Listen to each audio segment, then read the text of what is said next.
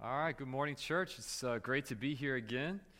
I grew up in this church, as Adam mentioned. My first Sunday was sometime early in 1982 when I was an infant, and attended youth group here. I went to Virginia Tech. I studied at Lee High School, then went to Virginia Tech and graduated with an engineering degree in 2005. And that year, the Lord really put it strongly on my heart, my parents' heart, that I was to go to South Korea. And I moved there in December of that year and moved into Jion Christian Children's Home, which is an orphanage run by Pastor Han's brother. And so I lived in the children's home for 3 years and have continued to serve there since 2005. So over 12 years now, this is my 12th year being out there. In August 2011, I married my wife, Sky, and it's been so much better since then. Life's been so much better. Amen. Yes. I want to share some pictures and videos with you guys before I go into the sermon. And so this first picture on here, this was taken right after I moved to the home. This is early 2006. And the girl above me, she had just graduated from kindergarten. She is now a senior in high school and is the oldest girl in the children's home. It's been a long ride, but it's been really good, really amazing to see these kids grow and to be with them through the years. While serving out there, I haven't just served at this children's home. I also started an orphanage volunteering ministry called Jerusalem Ministry, which serves the orphans living in homes in Seoul and outside of Seoul. We do soccer camp, arts and crafts camp, Christmas Secret Angel, and set up tutors for them. And then I started Oak Tree Project, which is a scholarship and mentoring program for Korean orphans after they age out. In Korea, after you graduate from high school, you're deemed an adult, and so they're on their own. And for the kids that get into college, which there aren't many of them, but those that do get into college, it's very difficult for them. They have no support, no family, and many of them end up dropping out. So we started Oak Tree Project. I'll show a few more pictures, but before that, I'm going to show a video. This is of our most recent arts and crafts camp. We had 44 girls, elementary school girls from 9 different homes across Korea, come together for 3 days to make crafts with us. We had an adult volunteer paired with each girl, so we had more than 44 volunteers. And the kids, they love this camp. You'll see at the beginning of the video, it's of them right before they're about to walk in. You can see a nervousness and an insecurity about them. But our volunteers, we train them well. They do a marvelous job. And these kids, you'll see how blessed they are through this video. So let's go ahead and fire that up. All right, I'll show some pictures from that camp. This first picture that's up here from the camp, it's special to me for a number of reasons. One, my wife is at the very front wearing that bold sweatshirt. But you can also see my parents on the right, Pete and Vicky. Who go here from the journey. They flew out this past January to be a part of the camps. We gave them the full ministry schedule. We had a basketball camp before the arts and crafts camp. They attended that as well. And we had Oak Tree Project interviews, all sorts of things going on. But we loved having them with us. They enjoyed the camp. And then my staff is in this picture as well, along with 4 of our Oak Tree Project students, which are the students that are receiving the scholarship and mentoring program. And it was really cool having those 4 join us for this camp because they were serving kids who were from the orphanage where they grew up. And when they were in the orphanage, many of these kids were babies or toddlers. And now serving them, our students were able to experience some healing, just taking care of them. And for the kids at the camp, looking at these older brothers and sisters that they had known when they were younger and seeing them doing well and seeing them being a good influence just really released a lot of hope in the kids. So that was a very special aspect of this past arts and crafts camp. Next picture. This is my wife Sky and I with our student Youngsuk, and he was one of the first students accepted with our scholarship mentoring program in 2013. Sky, we call him once a week for the past 4 years to check in on him, talk to him, and once a month we would meet up with him and give him a good meal and just mentor him. And during his first year, back when he was 18, turning 19, he was pretty immature and young and a bit difficult. But as time passed, he really opened up to us, and he's really grown with the Lord so strongly that he shared his testimony with the rest of our students and at other church retreats. He's been such a blessing. So he graduated this past February, and he's doing really well. He wants to become a mentor in our program in the future. Next picture. This is our Oak Tree Project students, not all of them, but a lot of them after a retreat that we held this past year. Really special aspect of it is that a lot of the kids in this program are from the children's home where I've been serving the past 11 plus years. These are kids that were in 4th grade, 3rd grade when I first arrived, and now they're in this scholarship program. Next picture. These are our students that we just accepted this past year. So this is the newest class, and we mentor them. They receive the scholarship with us until they graduate from college, so for up to 4 years. What set apart this program, Oak Tree Project, and our camps, the video that you just saw, what's really set these things apart from other programs and other camps has been the relational connection that the kids and the students have gotten out of these programs. There are other scholarships for kids, but no mentoring programs. There are other camps for the kids, but at these camps that the kids go to, the volunteers aren't well trained, and the ratio is much less. There's little connection. So the kids are very insecure, they fight, they're very difficult. But at our camps and in our programs, we train our mentors and our volunteers to really be confident, to be strong, to be loving. And so when the kids come into that room for the camps, or when the kids are paired up with a mentor, sometimes there's a little ice that has to melt, but they open up so much, and they feel more safe than they ever have in their lives. And for our students in the program, they confess that the first year, they're like, I'm only in this for the money. I'll take the phone call. I'll meet once a month if I have to. But as the years go by, they begin to tell us that, the mentorship, this family aspect, having Sky in my life, having you guys in my life, it means so much more than the money, and I'm so grateful for this. Relationships are so important, especially for the orphans, And that leads into the message that I want to share with you all today. The title of the sermon I'm going to give today is called Saved for Relationship. Saved for Relationship. And I want to share from Acts chapter 3. And so if you have your Bibles, you can open up Acts chapter 3, verse 1 through 10. Premise of this story is Acts, the book of Acts in the Bible. It follows the Gospels, which are the stories of Jesus. And he walked the earth, and he taught, and he healed people, and then he was crucified on the cross.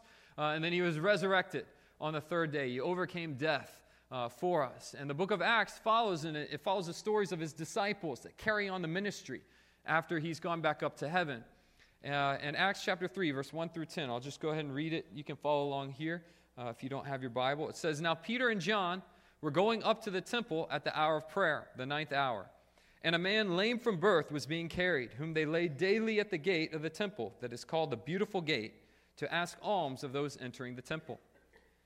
Seeing Peter and John about to go into the temple, he asked to receive alms. And Peter directed his gaze at him, as did John, and said, Look at us. And he fixed his attention on them, expecting to receive something from them.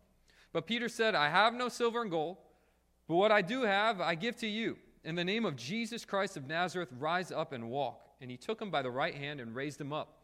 And immediately his feet and ankles were made strong. And leaping up, he stood and began to walk and entered the temple with them, walking and leaping and praising God. And all the people saw him walking and praising God and recognized him as the one who sat at the beautiful gate of the temple asking for alms. And they were filled with wonder and amazement at what had happened to him. This is a beautiful passage about a cripple who'd been lame from birth, and he'd been put in front of this temple all his life, so much so that everyone knew him. Because there was only one temple back in those days, and all the believers there, all the Jewish people, they would walk into that temple to give their offering. And so they knew this man. They'd seen him from birth. And so he had sat there day by day, and God had always provided enough for him. He had always gotten just enough alms so that he could eat and live on another day. And praise God for that, how God provided for him daily. But here on this day, Peter and John come, and they are led to look right at him and to heal him, to just pray over him and to heal him, and he's able to jump up and praise the Lord with all his heart. It's a beautiful story, and it's a story maybe you've heard many times before in sermons, just talking about the power of God and how God loves us and how he heals us. But for me, it's a story that perplexed me. It's a story where I kind of zoomed back. I stepped back and would look at it and think, this man was a cripple from birth. He was at the temple every day. People recognized him. They knew him. That's the same guy who's been there all his life. And this is that one temple that Jesus walked into so many times in his life. So Jesus had walked by this same cripple day after day to go into the temple to teach. And then later, his disciples also had gone into that temple day after day to pray, to give their offerings, and to teach. So why was it that they didn't heal this man until this chapter? Why did Jesus keep walking by him? Where was Jesus' priority? What was he thinking as he passed that man? Jesus explained himself in John chapter 5, verse 19 and 20. We're going to put that up there. It says, Jesus said to them, "Truly, truly, I say to you, the Son can do nothing of his own accord, but only what he sees the Father doing. For whatever the Father does, that the Son does likewise. For the Father loves the Son and shows him all that he himself is doing. And greater works than these will he show him, so that you may marvel." This might surprise you, but Jesus' top priority was not the lame. It was not healing people. It was not the blind or the deaf. Jesus' top priority was not teaching or preaching. It was not his disciples. Jesus' top priority wasn't himself. Jesus' priority here on earth was, first and foremost, his relationship with his Father. That was what meant everything to Jesus, and that was what directed Jesus in everything that he did. Jesus lived to be in relationship with God. And this was not a working relationship. It was not Jesus coming down to earth and looking to God. Okay, what do I do next? Now tell me next. Now tell me next. And doing some checklist and just trying to live and preach and teach and die on the cross, and I'm done. I've accomplished it. Are you proud of me? It wasn't a working relationship. Rather, it was a loving relationship. It was, Father, what are you doing right now? Father, I want to know your heart. I want to walk with you. I want to be intimate with you. You see, God's greatest joy is not the supernatural. It's not some guy giving a great sermon. It's not signs and wonders or people getting healed. We don't read in the Bible of angels and Jesus rejoicing over miracles. Rather, we read of Jesus and the angels rejoicing over every sinner who repents. And that word repent, it doesn't just mean, oh, I'm sorry, I'm a sinner. What that word repent literally means is turning. Turning. And when it says when a sinner repents, it means that sinner says, I'm no longer interested in living this life that I've done, doing it my way. God, I repent. I turn from my sin, and I turn to you. And I want to know you. I want to be in relationship with you. That's what causes the angels and God in heaven to rejoice. Relationship. Relationship is what God desires. I'm going to read to you Hosea 2, verse 14 through 17. And this is a passage that God is speaking to his people who have been unfaithful to him. They've forsaken him. And yet this is God's heart. I'm going to read verses 14 through 17 of Hosea 2. Therefore, behold, I will allure her and bring her into the wilderness and speak tenderly to her. And there I will give her her vineyards and make the valley of Achor a door of hope. And there she will answer as in the days of her youth, as at the time when she came out of the land of Egypt. And in the day, declares the Lord, you will call me my husband, and no longer will you call me my Baal.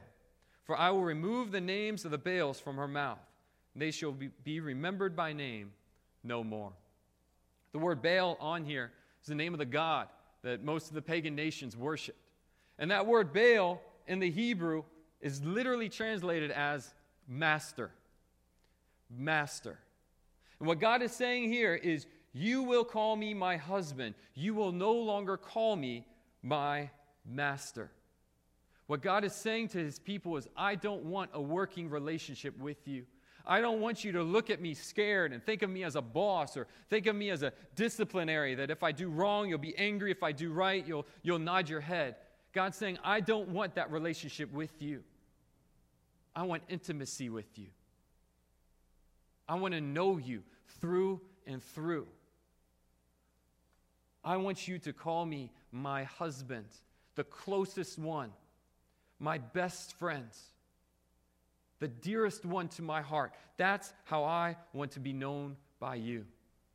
You see, I chose to go to Korea back in 2005, not because I love Korea, or not because I love children. The truth is I did not like children back when I was younger.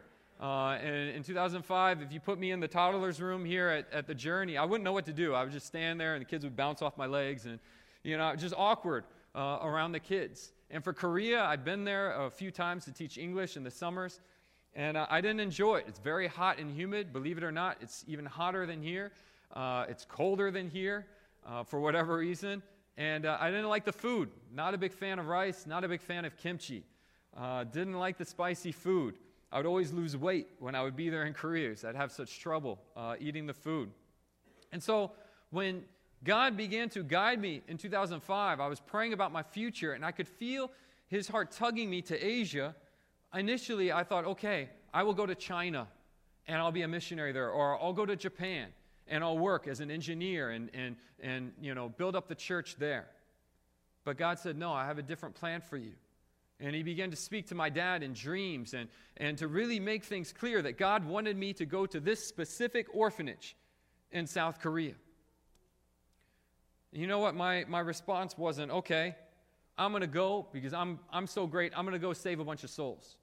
My response wasn't, okay, I'm going to go because taking care of the orphans is so admirable, and I'm going to feel so good about myself.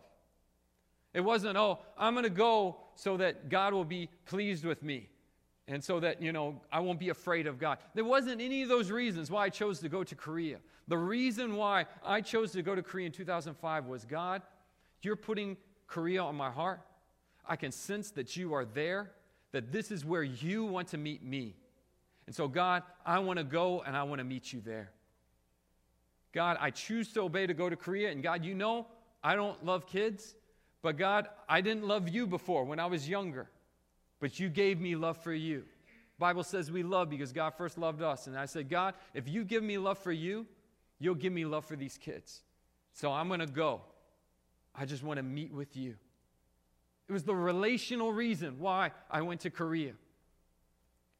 I mean, there's orphans all over the place. There's struggling children all over the place. And if we didn't have a relationship with God and we were just told to do it, we would be all over the place. And we'd be frantic, not knowing what to do. That's not what God wants. God doesn't want just a bunch of works. He doesn't want you to feed the homeless and to go door to door and evangelize and to do all these things apart from him. More important than the works, he just wants to know you. And he wants to reveal things to you.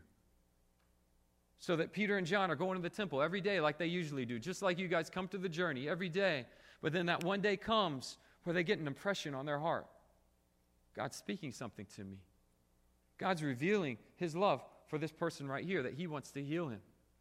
And so Peter and John looked directly at that man because they both felt it in their spirit. And they told him to rise and walk.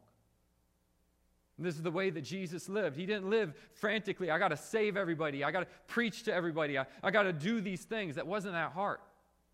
His heart was, God, what are you doing? God, where are you leading me? And he would preach, and people would get saved, or people would be stirred up, and the disciples would say, we should stay here. And Jesus would say, no, the Father's leading me somewhere else. And I want to be with the Father. I want to do what the Father's doing. I want to know his heart. You see, God is not a boss in heaven. God is not up in heaven as a critic watching you like this. Oh, okay, that was good. No, that was really bad. Oh, you shouldn't have said that. Now you're moving down on the list. That's not God. That's not his heart. God is also not an audience of one just sitting in a seat like you all watching me. He's not an audience of one just watching you and clapping at times and crying at times as he's watching your life. That's part. He's cheering you on, but more than that, he's all around you. When you confess that Jesus Christ is Lord and Savior, he fills you with his Holy Spirit. Not so that you can do a bunch of works. Yeah, that's good and all, but he fills you with his Spirit to know you and to reveal himself to you. The heart of the Father is to know his children. The heart of his Father is to be with his kids. When I come home from Korea and I stay with my parents here in Springfield, I'll try and help out around the house. I'll just try and be a good son. I'll do the dishes. I'll help out. And they'll always say, you don't need to do that. We just want to be with you. When I come home, my dad doesn't look at me at the airport and think, oh, good, I don't have to mow the lawn for a few weeks. My dad doesn't do that. Instead, he says, I can't wait to be with you. You don't need to mow the lawn. You don't need to do any of that. We just want to be with you. Last year, my sister Laura and her husband Andy were here with little Chloe May. They adopted Chloe. She was just born, and they were living in Maryland, where they still are right now, and Chloe May was born in Virginia, and so they had to stay in Virginia until the adoption was finalized. And this was for many weeks.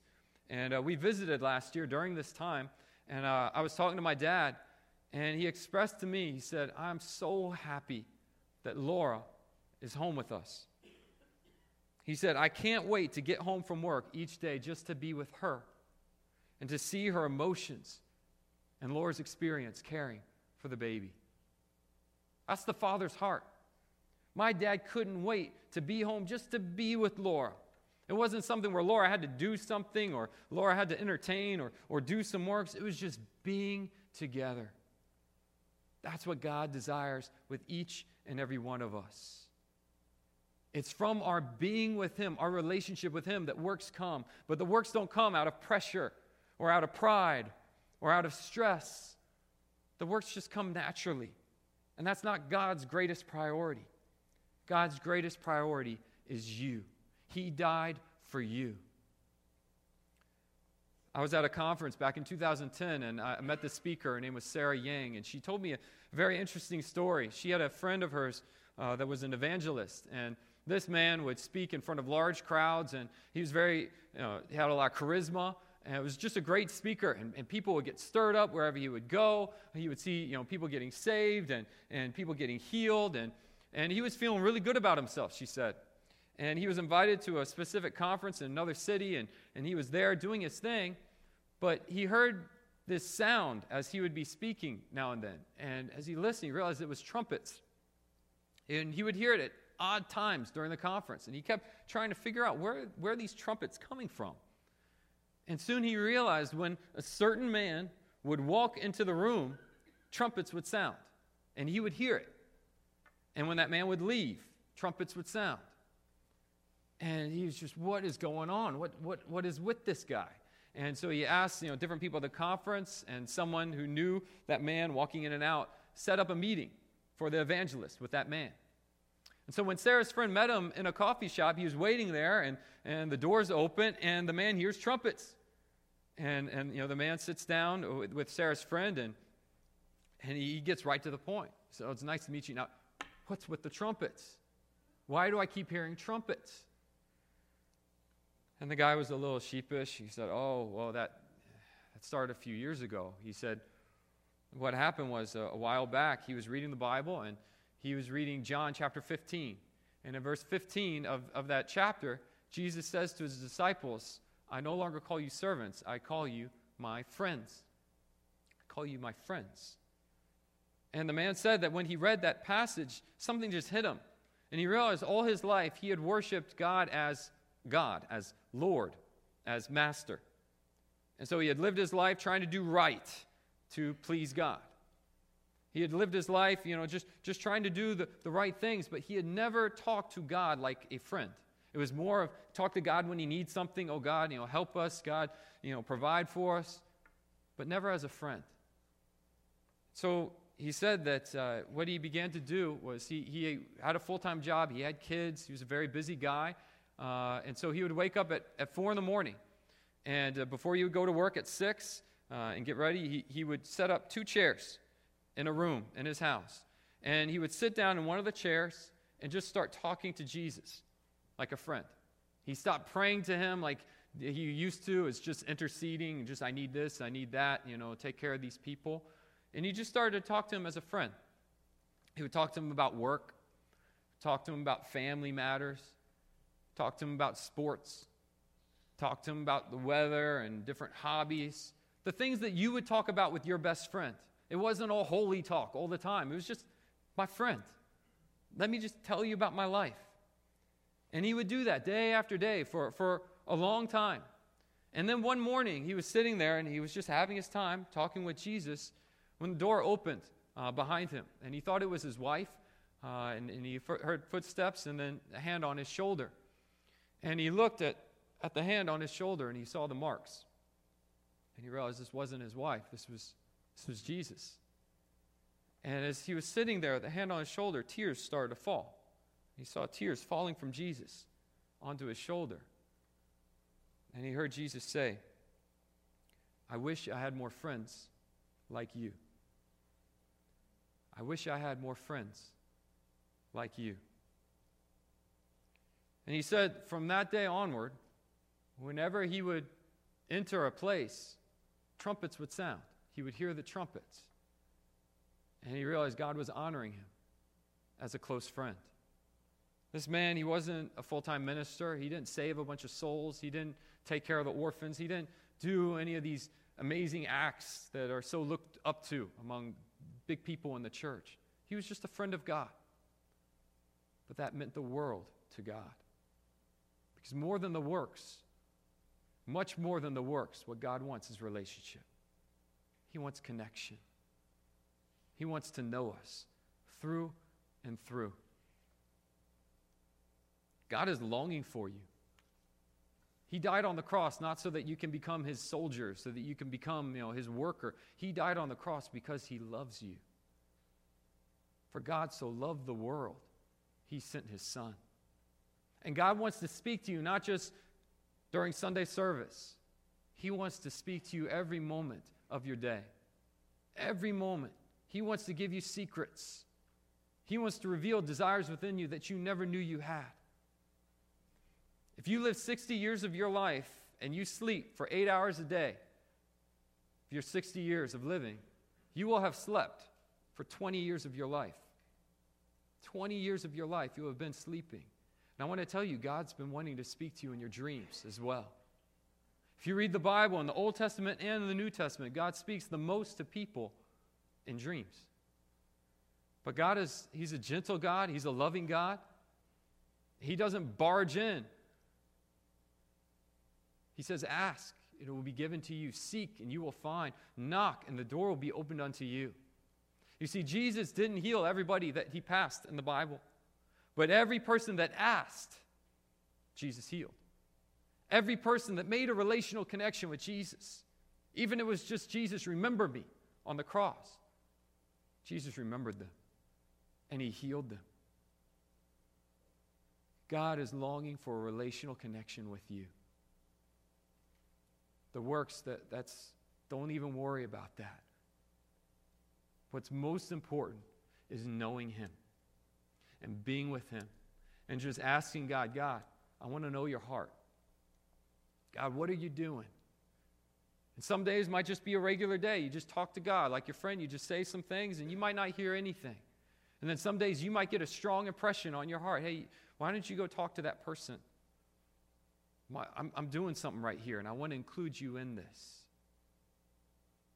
I'm so privileged to be in Korea to do what I'm doing. But it's God's work. It's not my own. These camps, this program, this is all the Lord's work. And I'm privileged to be a part of it, but if it was all taken away, I wouldn't be all distraught or stressful. If you lose your job, I hope you're not like, I've lost everything. You got everything you need. You have more than enough. Our God is so good. So I want to encourage you, church. Seek his face.